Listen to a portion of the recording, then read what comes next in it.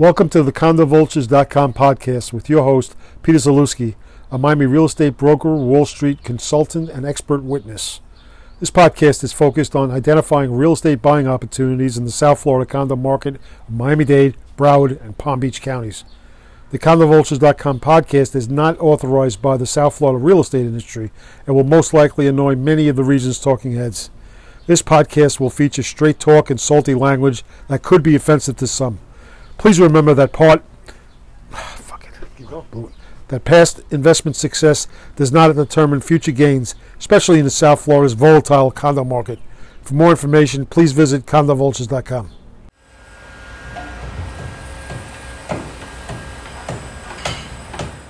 Welcome to the Condo Vultures podcast. This is Peter Zalewski. I'm the host. This is Miami Real Estate and Economic Roundtable. It is a weekly conversation that I have with three current and former journalists. I myself am a former journalist. Did it for about 13 years or so, and I've been doing the real estate thing for a little bit more than 13 years as well.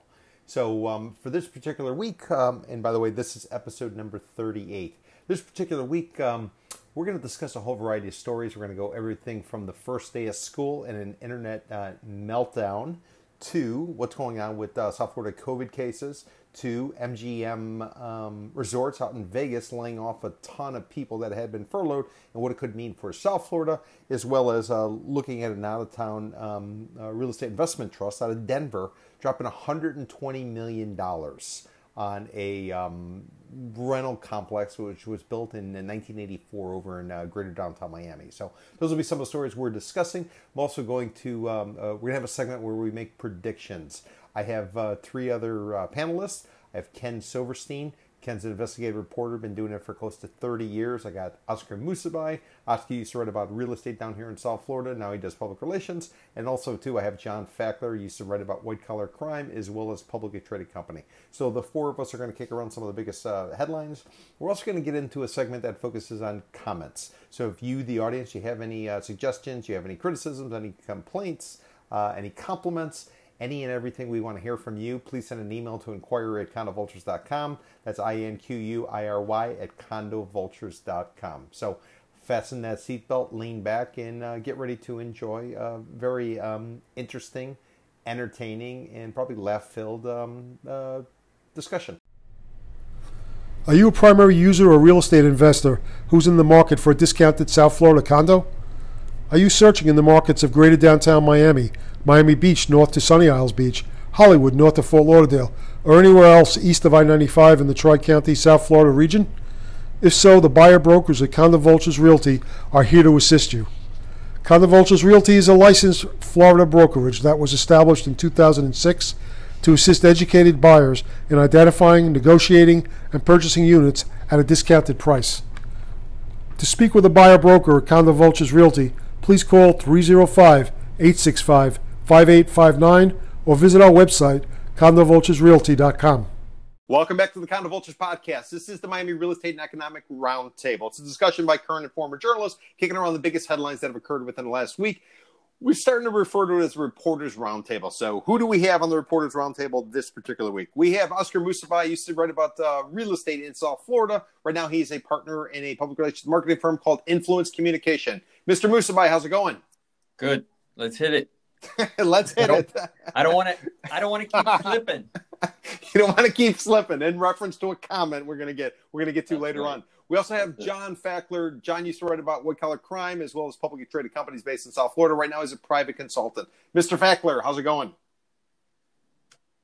Very good. Nice. And our rotating panelist is a gentleman who's worked for a whole variety of publications, has his own publication. His name is Ken Silverstein, been a journalist for effectively, 30 years or so, spent some time living down here in Miami, tries to come down here and visit as often as he can, but based in Washington, D.C. What's going on, Ken? Oh, everything's just great, Global pandemic, economic crisis, it's raining all day. Couldn't be happier. Well, Ken, at least the good news is that the NFL football season is going to be starting, and your Washington Redskins are supposed to be real dominant this year. Yeah. Whoa, time out. I don't think I can say that. The Washington football team is supposed to be dominant. That's Yeah. correct. Nice. Yeah, I think the season is probably going to last about 3 days, but we'll see.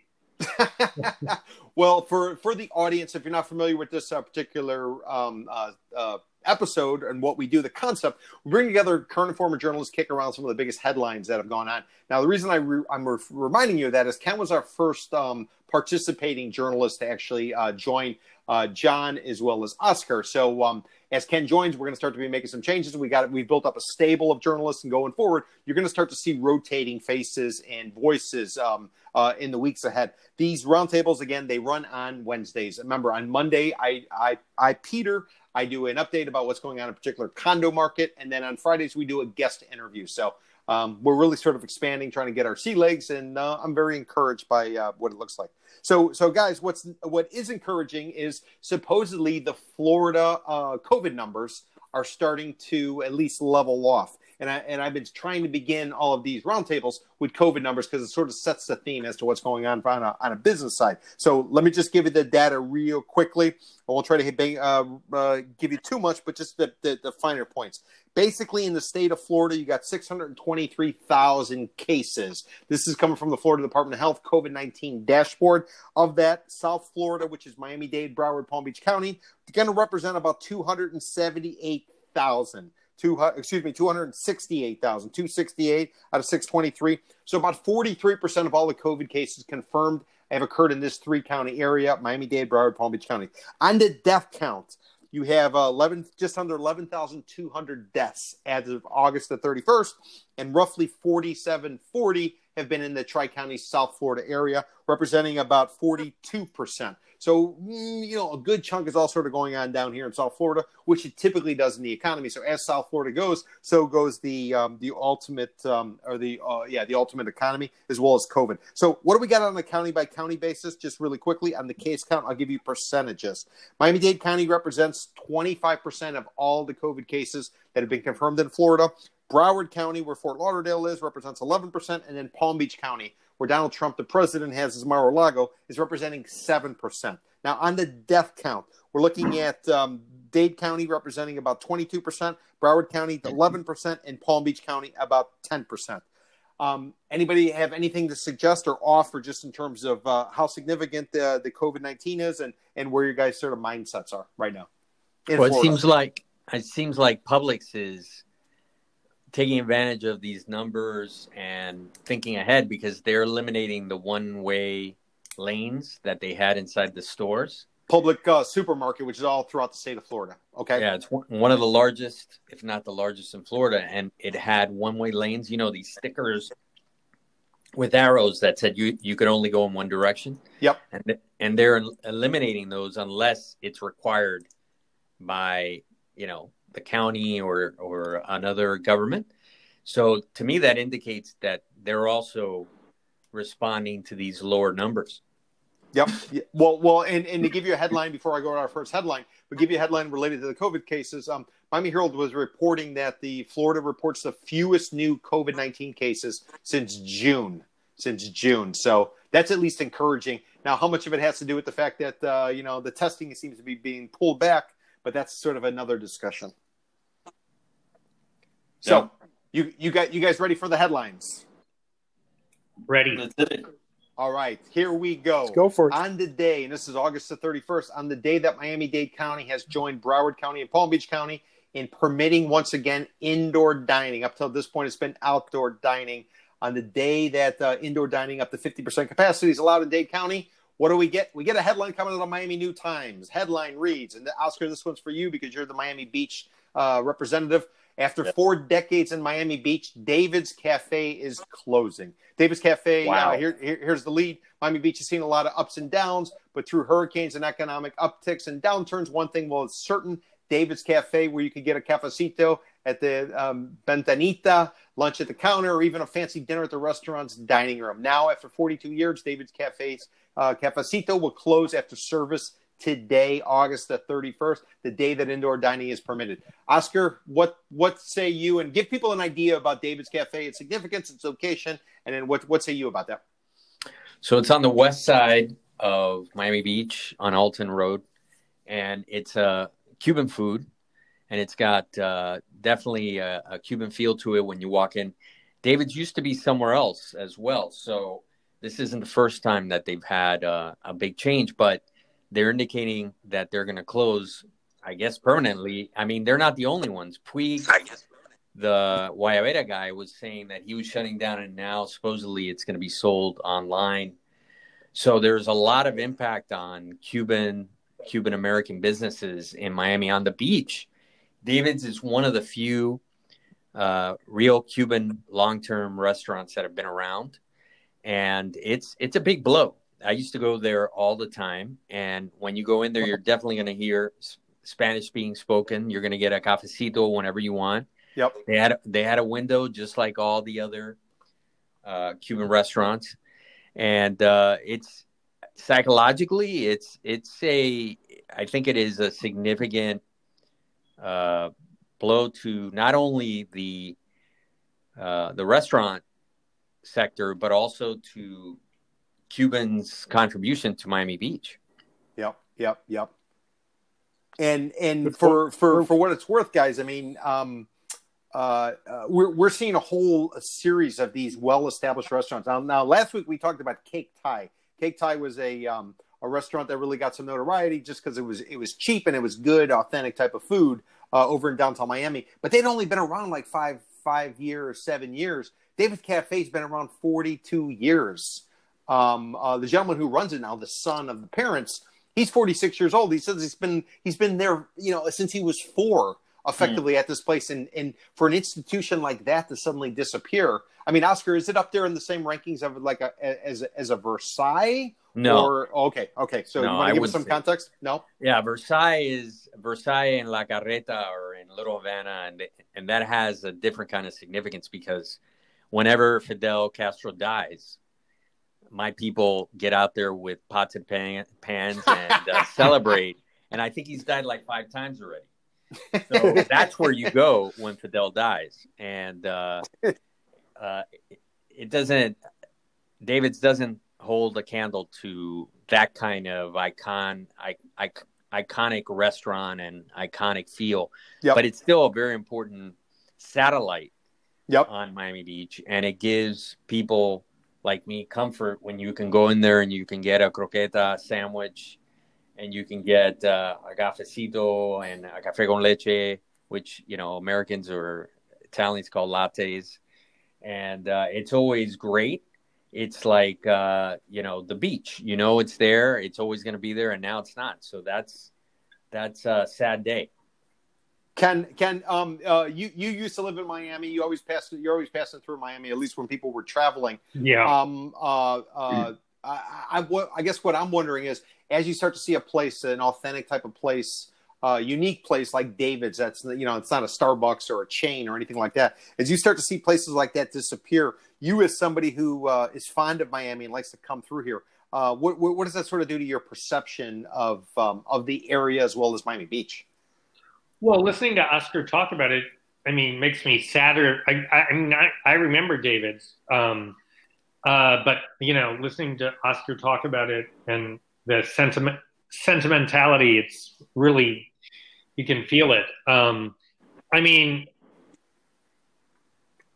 guess what I'm asking, Ken, is if Miami Beach loses places like David's and it all becomes Bed Bath & Beyond, and it all becomes, Olive Garden. Does it have the same appeal? Is the sand enough to sort of drive someone like you down here to visit, or are you coming here more so for these little knockoffs and these oddities complemented by the national chains? Well, I mean, what attracts me to Miami is the Latin culture, and that's not going anywhere. But it would be really sad, just like up here in D.C. I mean, I live in a neighborhood with a ton of Jamaican restaurants, African-American restaurants, Ethiopian restaurants. I mean, these places are not going to survive, and the city is not going to be the same. I mean, it's pretty heartbreaking, really. I mean, it's not going to dissuade me from coming to Miami because I come down to visit friends like you. And Miami's a Latin city, and it's, I can't imagine the entire city is going to be destroyed, but you hate to see this sort of stuff. It unravels the fabric of a city. Well said. Yeah. Talk about unraveling. Talk about unraveling. And John, this Well one's for you. said. It's come from CBS4 Miami. Headline: External connectivity issues causing problems on first day of online school in Miami-Dade County. Anybody who doesn't know, Miami-Dade County, an epicenter for the COVID, the school officials decided that everyone was going to go online. What ultimately happened is an entity was chosen, and people, teachers, students, everybody was supposed to log in, and they're supposed to be able to learn, so they could measure if students are actually attending class and programs are being done. Lo and behold, day one, the system goes sideways. Anybody who attempted to log in is getting credit of being there, and effectively they don't know when and how it can be fixed. Now, Oscar, you have kids going to school, but I want to get John's perspective as somebody sort of looking in from the outside. John, what say you to this situation? I'm curious. Today, do you know what it just happened today. happened? Today was the first day of school, August the 31st. And I'll read you the lead, John. It's back to school for Miami-Dade students, but students and teachers are encountering some connectivity issues on the first day of online learning. In a tweet Monday morning, Miami-Dade County Public Schools posted the following: the district's data center is experiencing external connectivity issues with the internet. From dadeschools.net, the problem has been identified and staff is working diligently to resolve it. We thank you for your patience. We're hoping to have it fully operational in half an hour to an hour. However, as a system, we will be publishing via all means and alternative access for students and teachers. Students from elementary schools to high schools reported issues with joining their online classes. Wow.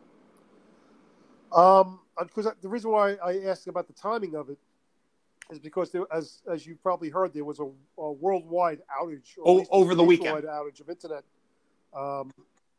Yeah, over the weekend. Well, there was a report on WLRN, which is the local public radio affiliate down here. There was a discussion going on where basically the system got overwhelmed, wasn't able to test before day one came. Perfect example. I don't know if you guys you ever heard about this, but whenever a new stadium opens, they do a process where they have everybody go into the toilets. And everybody kind of flushes the toilets at the same time to make sure that the piping can hold a brand new stadium. Well, apparently, Miami-Dade County, given the size and the magnitude of the school district, they weren't able to do that. And day one, it failed. As part of the discussion this morning on the radio, or this afternoon, there was also something mentioned that there wasn't a competitive bidding process for the third party who's providing this service, because this was an emergency. So somebody was selected and basically put to given the task without necessarily being tested. That's at least what's being said. Well, does that sound like it's I guess, John, my question to you, does this then, if the online issue exists, and then I want to go to Oscar, if the online issue exists, does that mean that kids are going to have to go physically to the classroom if they can't get this thing worked out? And they've had months to work this out, by the way. So what say you, John? I don't think there's going to be a move to go to the classroom anytime soon. There's too much of a question mark going on with that. And as far as testing, my question is, why didn't they do testing beforehand? Even if it wasn't full bore testing, why not test the system at all? At all? Because you're asking for trouble. But again, though, John, I think the magnitude in the article I'm looking at from CBS4, it doesn't tell you how many students are in Miami-Dade County school system, but it's one of the largest in the country. So, it's kind of like the stadium. Everybody flushes the toilets to make sure that, when an event's going on, the plumbing isn't going to get overwhelmed. Where they couldn't necessarily do it with the number of people. So, yeah. So, and did you say in the story that they've No, it still hasn't been rectified. Oscar, you have children that go to school.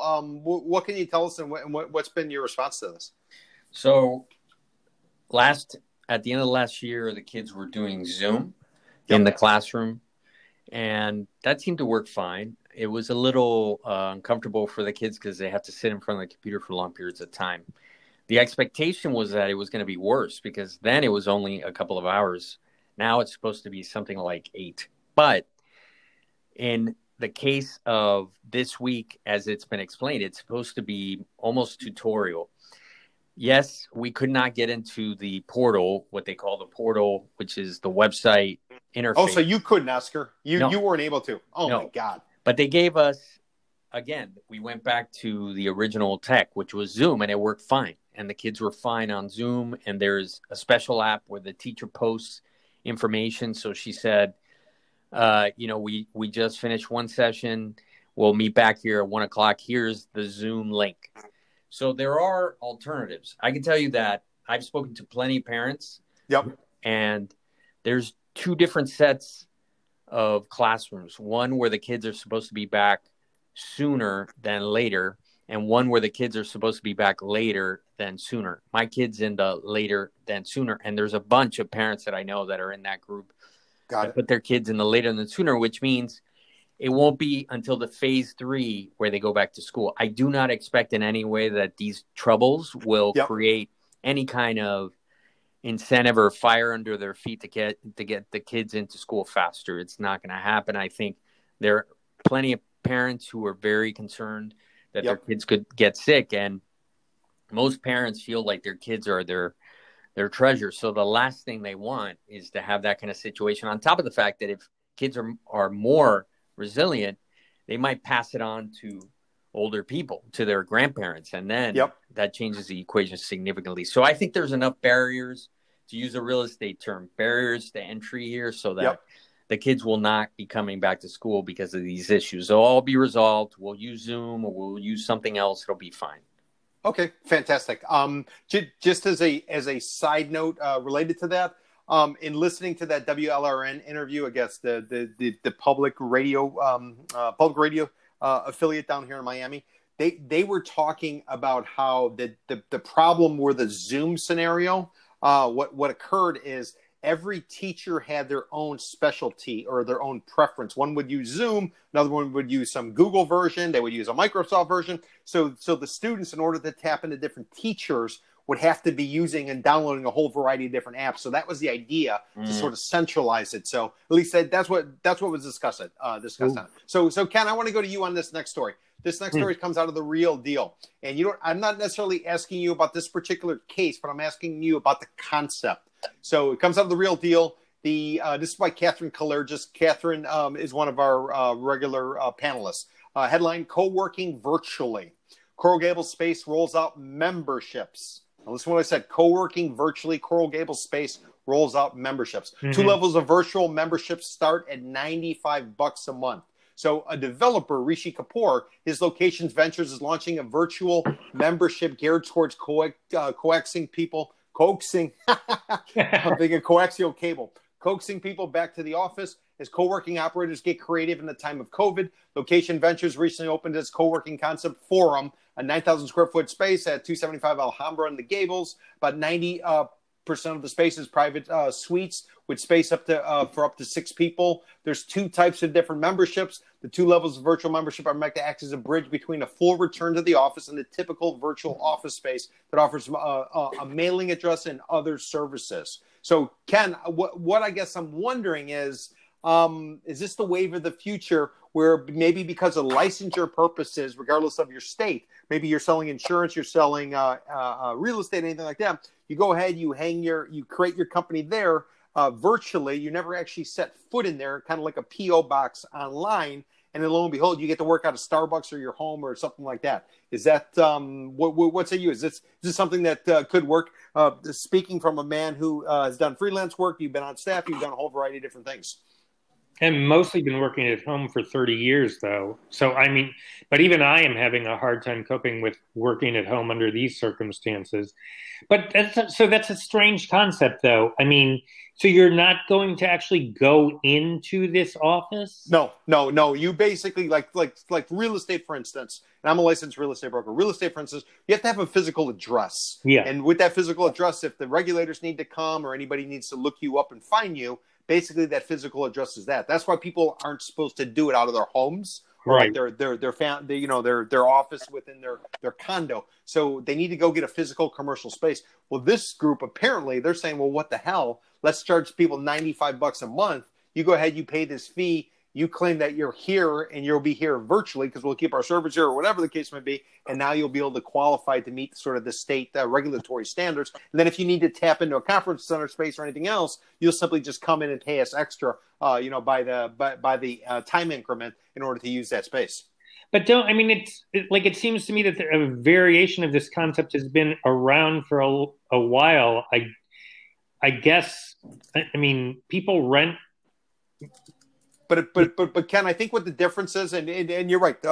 This concept has been around. There was something called WeWorks, which turned into a huge disaster. I think the difference is here is you never actually have to set foot.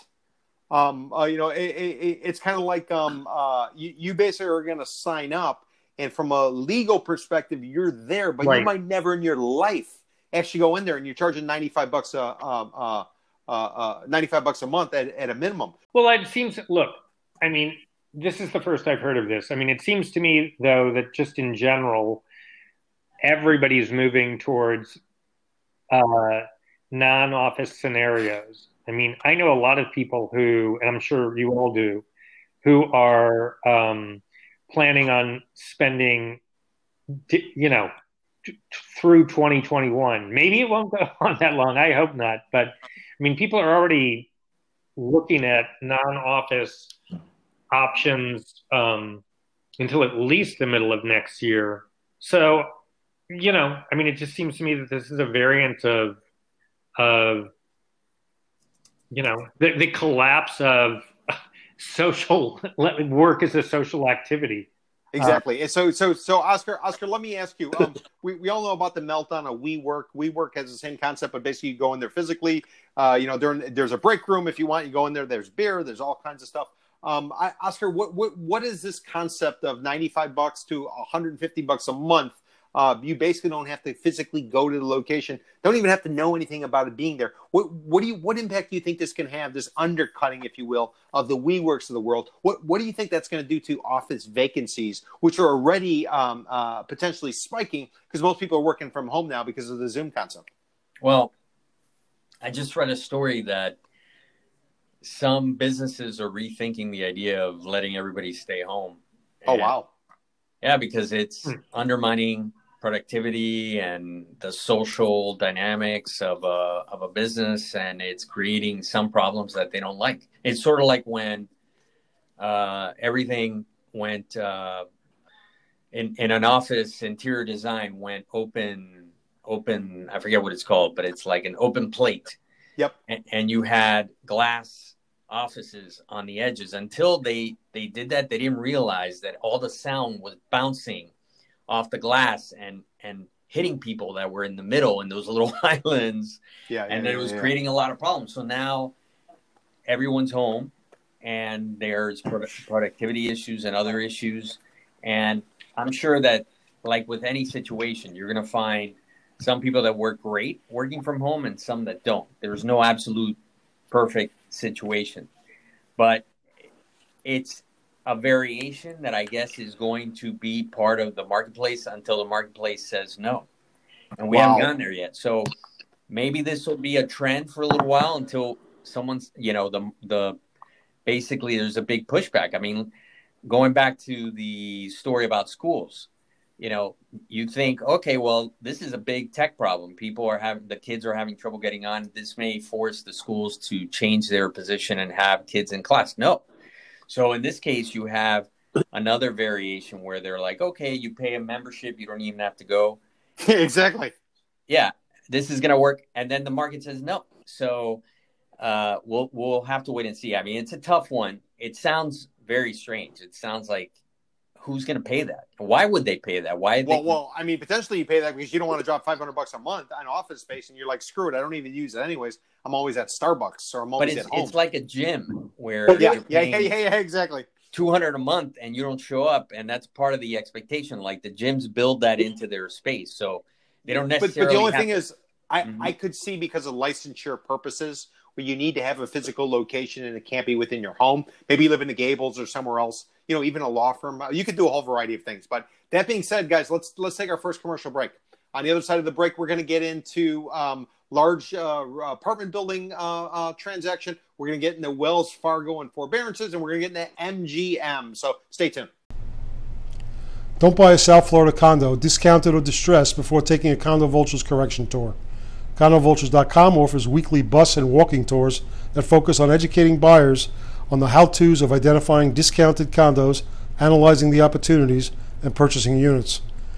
Every tour attendee receives a list of all condo projects in a particular market, a market assessment handout, and unmatched expert analysis. For more information on the condo correction tours, please visit condovultures.eventbrite.com or call 305-865-5859. Welcome back to the Condo Vultures podcast. This is Peter Zalewski. This is the Miami Real Estate and Economic Roundtable. It's a discussion by current and former journalists of some of the biggest headlines that have occurred within the last week. I got Oscar Musabay, I got Ken Silverstein, and I have John Fackler.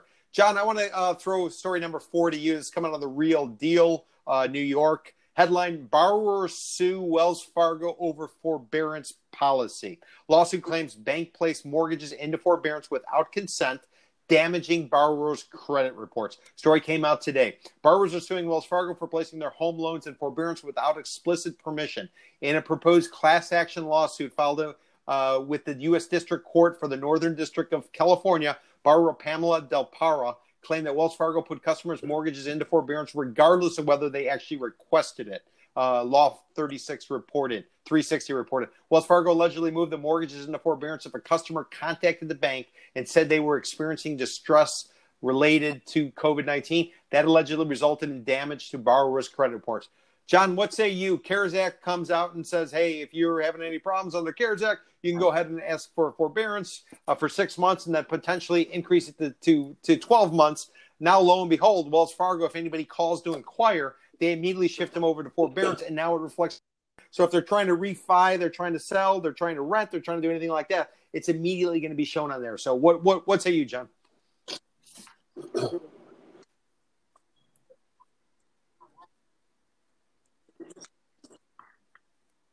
Boy, oh boy, that's a shock. I mean, that's going to be a real warning for other banks, because just because somebody inquired about a forbearance, there's no paperwork, there's nothing signed, and you're going to go ahead and put that through, and your credit rating is going to get hit. I mean, I just can't believe that. Wells Fargo a couple years back, they got into some trouble with the feds because some of their their bankers were go ahead and opening up accounts that individuals hadn't requested.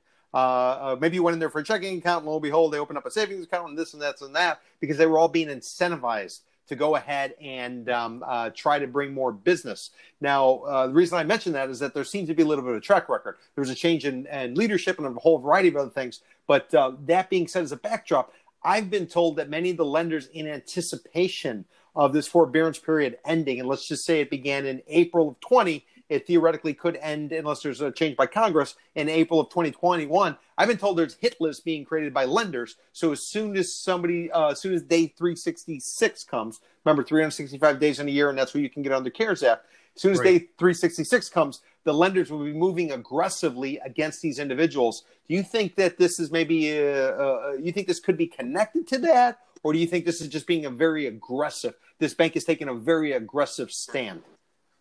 Well, Wells Fargo, as you noted, did have its problems during the banking crisis. I mean, there was a story that I remember Huffington Post did on Wells Fargo, just laying out.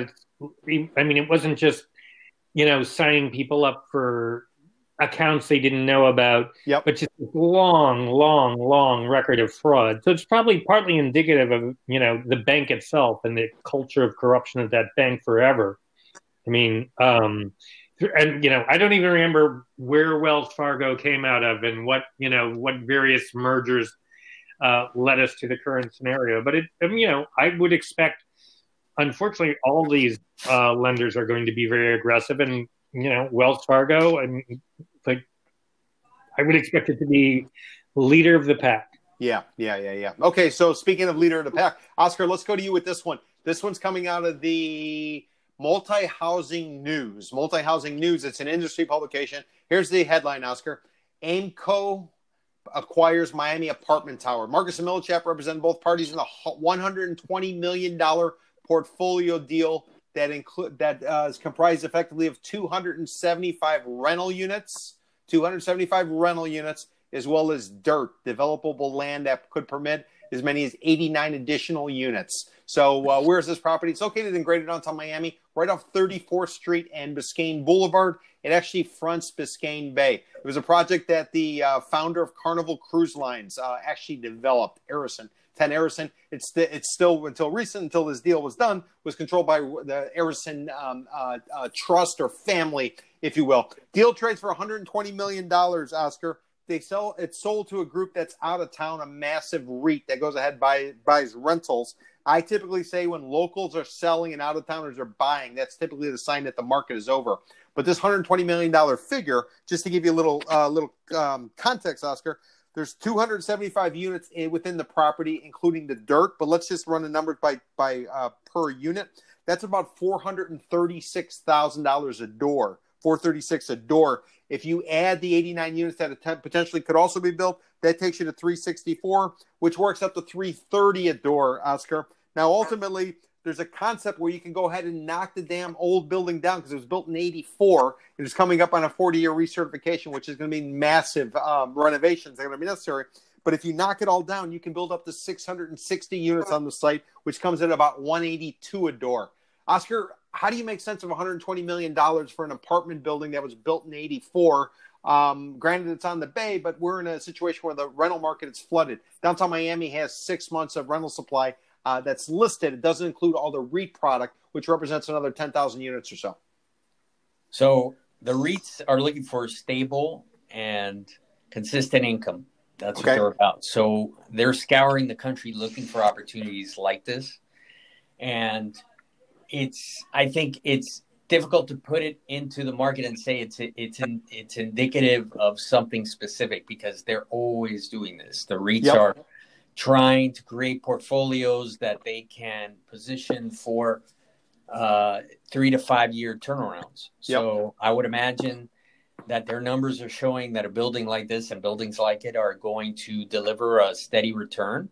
And at that value, they can increase the rent even and still get some margin off of it and put it in a bigger, produce a decent return and that their investors will be interested in. So I think it's not a sign that the market is anything that is either doing badly or doing well. I think it's just how REITs work and what they're looking for. And if you look around South Florida, you'll see all kinds of different apartment buildings that are trading to REITs and being traded by REITs because it's a 3 to 5 year turnaround and they are looking to make some money and reinvest. Got it. And what's also interesting, I think, is that Joe Biden has suggested that he's going to generate some taxes by closing the 1031 loophole.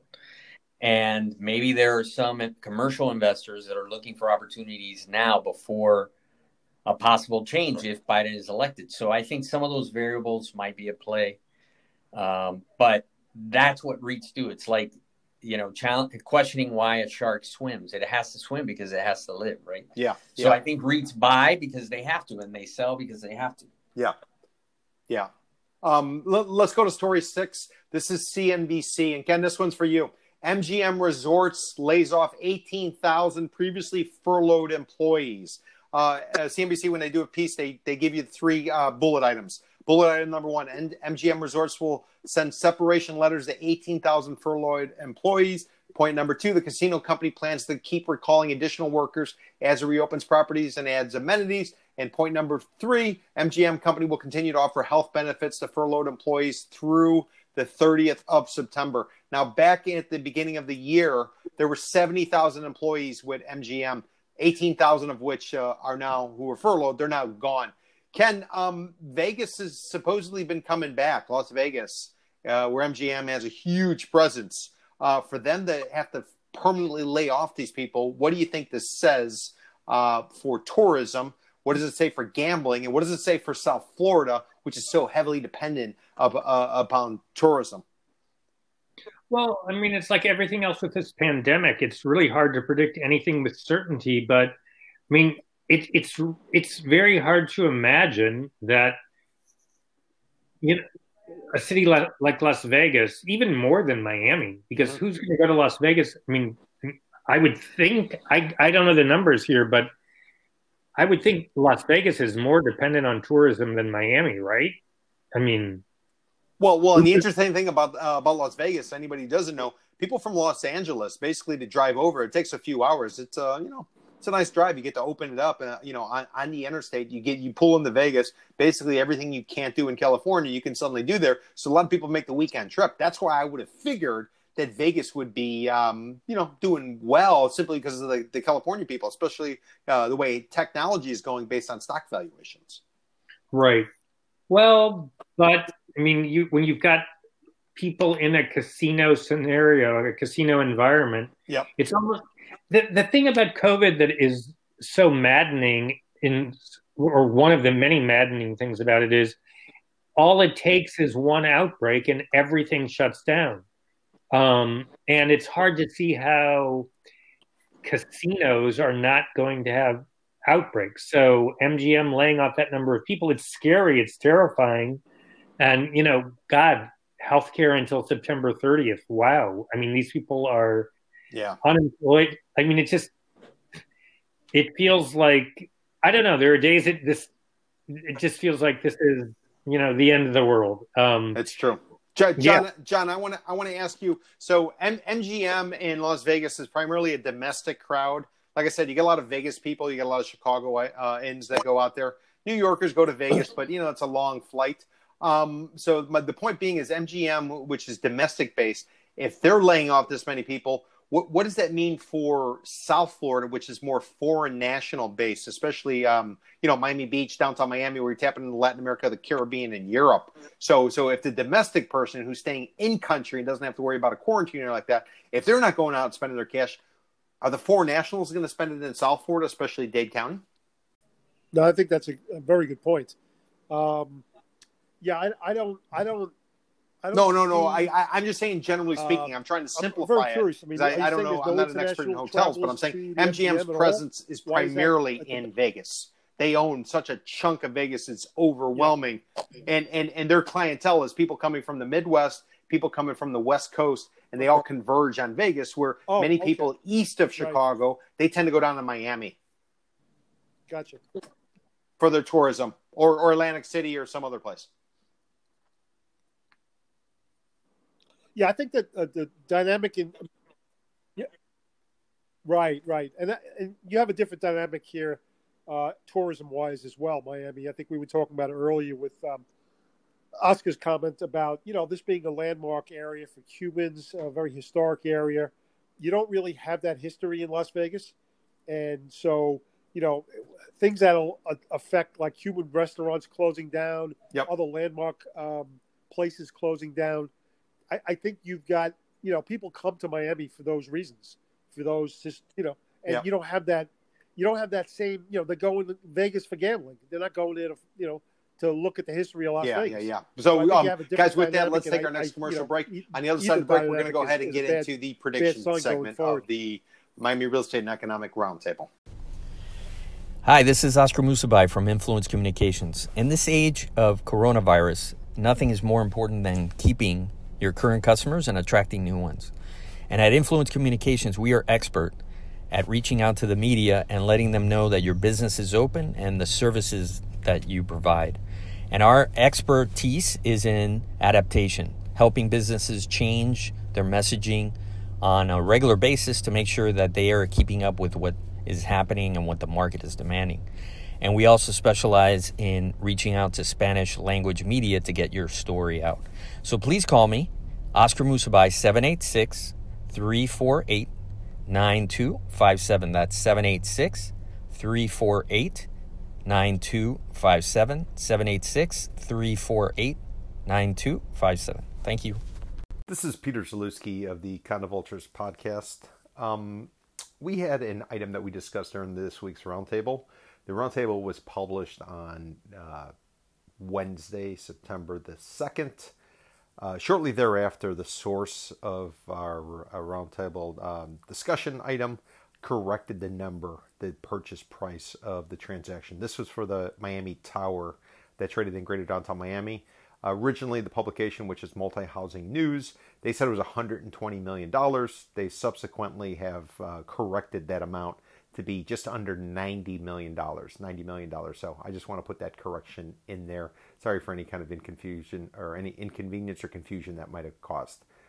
So thank you. Welcome back to the Condo Vultures podcast. I'm Peter Zalewski. I got Oscar Musabai, Ken Silverstein, and John Fackler. We were kicking around some of the biggest headlines that have occurred within the last week that could be having a bearing on real estate in South Florida as well as the economy. For this particular segment, I'm going to ask each of the panelists to go ahead and make a prediction about something that might be coming down the pike. So, Ken, you're fresh to the podcast. Do you want to go first, or would you like to go third? Because I'm gonna be in the fourth spot because I don't want to. I want to listen to what everybody else says before I make mine. So, what say you, Ken? 1 or 3? I'll take 3. 3. That being said, let's go to John. John, you love when you get put on the spot. So, John, what's your prediction? Okay. Don't bury the lead. Yeah, this might be a little long-winded, but bear with me. It was announced.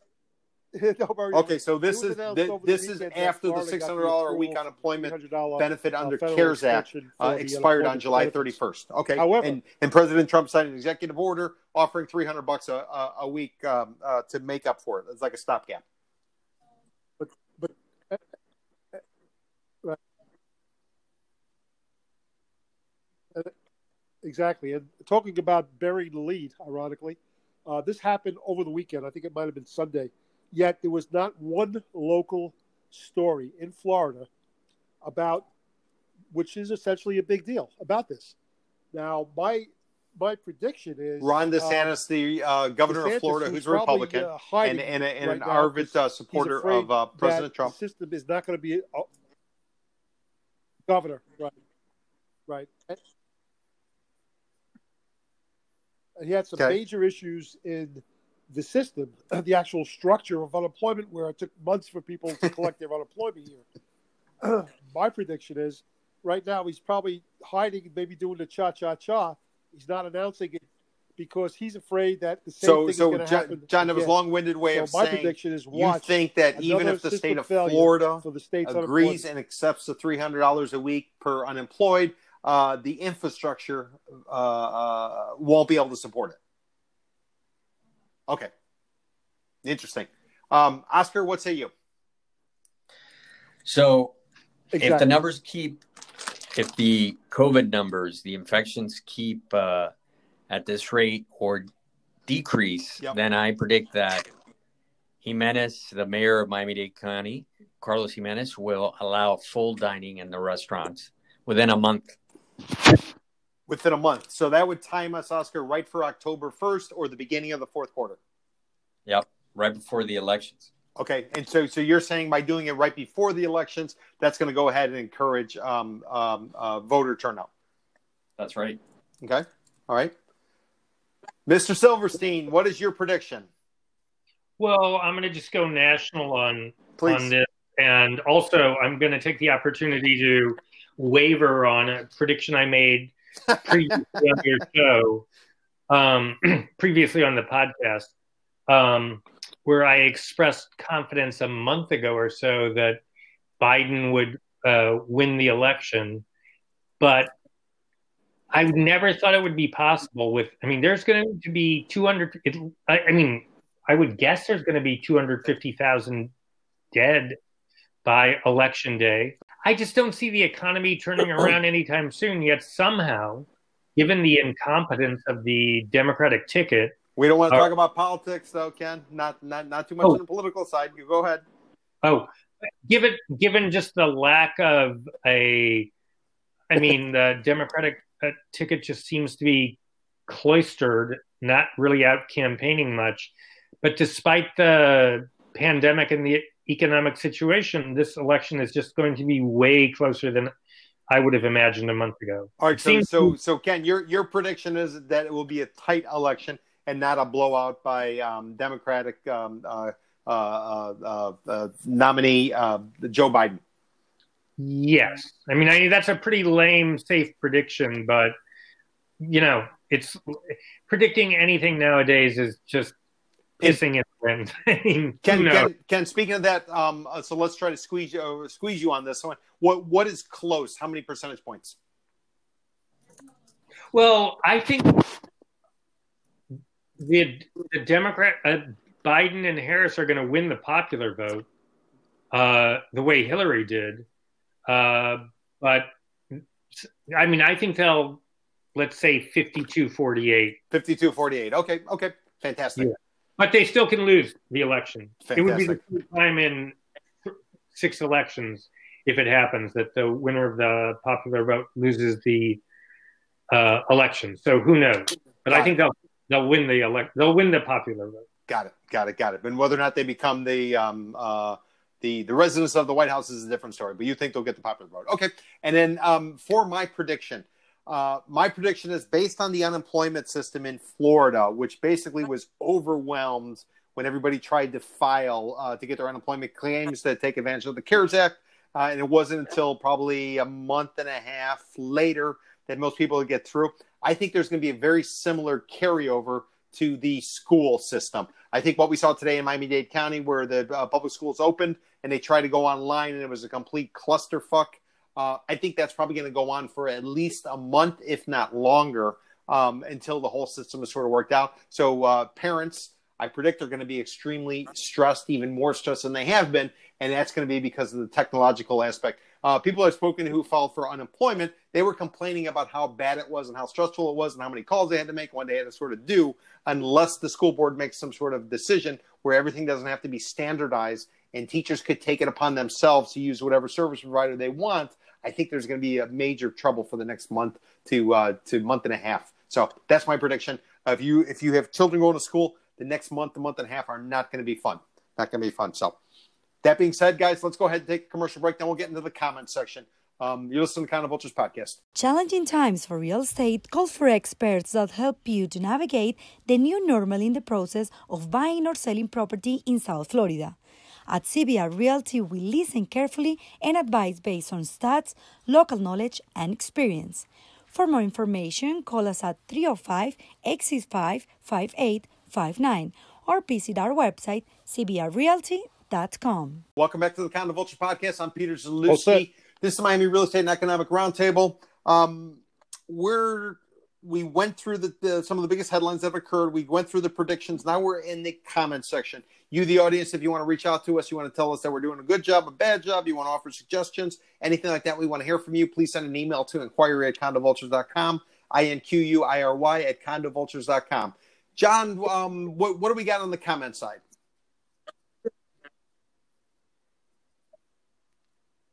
Okay, we got a comment. Well, I don't know if everybody Ilya, thinks he's a favorite, Oscar.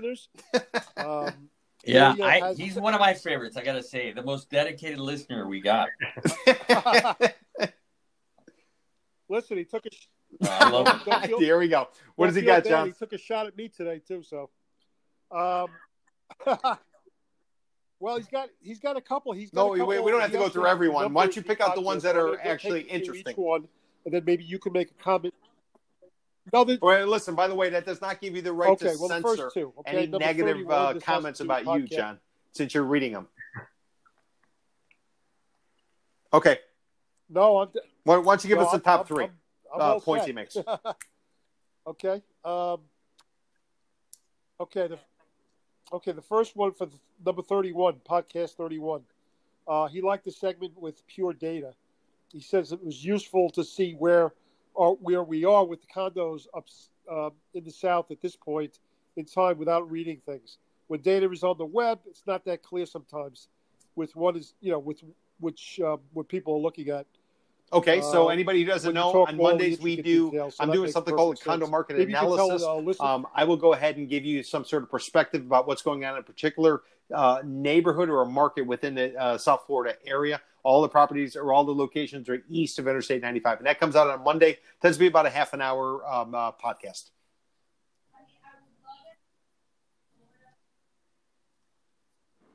Okay. Okay, so podcast number 32, he's got a comment about. I'm telling you, Oscar is... You know what? I work at a banana plant. That's what it is.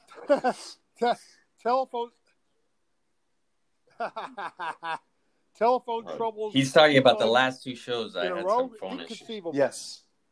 Yeah. He said he goes on to. Yeah, He said he goes on to say David Lyons. What an addition! He is. This is awesome. And David is top shelf, of course.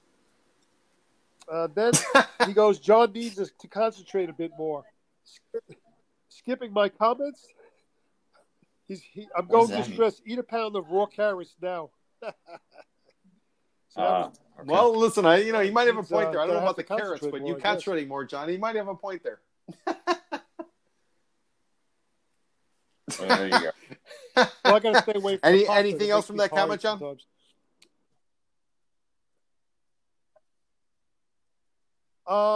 That's about it. He went on to talk a little bit about he felt that the podcast 33 I don't know was a bit what, confusing, so maybe you can tell people about is, the 33. That was a tile. Oh, about the tiles. Yeah, what does he say about the That's tiles? So, yeah, tiles, Steve porcelain Mussolino, he's a big importer of tiles. Yeah. He's a wholesaler. Well, he he's said a it was retailer. points. Basically buys directly from these manufacturing facilities. And what's going on is many of the countries where tile is produced, they've been on lockdown for COVID. So effectively, there's a run on tile. There's a shortage of tile, which is critical for flooring in South Florida. So we were talking about how the tile is reflective about the local real estate market. Right. Well, he said, yeah. And you're answering his questions. His question was interesting points. Okay, how can it help us? So what I would say is on the tile, some people, if they industry. want to figure out what's really going on, they don't look at what the unit counts are in any projects. They look at how many people have signed up for electricity, FP&L bills. So there's certain ways to go ahead and figure out what's really going on. Anybody, I don't know if you guys have ever seen the program Billions. It's on, I think, Showtime. It's about hedge fund guys and some women, but mostly men who go in there and figure out where to park their money, how to invest it, and going deeper than sort of what's publicly announced. And what the tile play is, if you look at what's going on in the tile industry, it'll give you a good indicator. So while the headlines might be everything is great, and if you got a shit ton of tile that's not moving, chances are people aren't really doing rehab, as well as the opposite. If the market's supposed to be stalled and all of a sudden all the tile's gone and nobody can get their hands on it, so it's like drilling down deeper and giving you a little bit more insight than you would just get on the peripheral, if you will. Yeah. Yeah. And a lot of people don't, they don't think about it. I mean, in the Mussolino discussion, what was interesting is that this guy pre-booked, he had a bunch of tile coming his way before COVID came. And then when COVID started hitting, he was tying everything up, bringing it this way. And now what he's doing is he's actually selling his product to his competitors because his competitors do not have enough tile. And why is that? Because so many people are doing rehab because they realize they're staying at their homes. They're trying to improve them. So now they're all looking for tile and they can't get their hands on tile. And Steve is sitting in the catbird seat selling his own on a retail basis, but also selling it as a wholesaler because he had the foresight to bring it in. So it's kind of like an arbitrage play, if you will. Wow. So anything else, John, on that comment? Yeah. All right. So again, if you in the audience, you have any questions, comments, suggestions, criticisms, send an email to inquiry@condovultures.com, inquiry@condovultures.com. I want to thank Ken Silverstein. Ken is a journalist, 30 years running, badass investigative reporter based out of DC. Thanks, Ken, for coming out. I want to thank Oscar Musabai. He's a partner in a public relations marketing firm called Influence Communication. And I want to thank John Fackler, a private consultant. I'm Peter Zalewski. Until next time, ciao, ciao.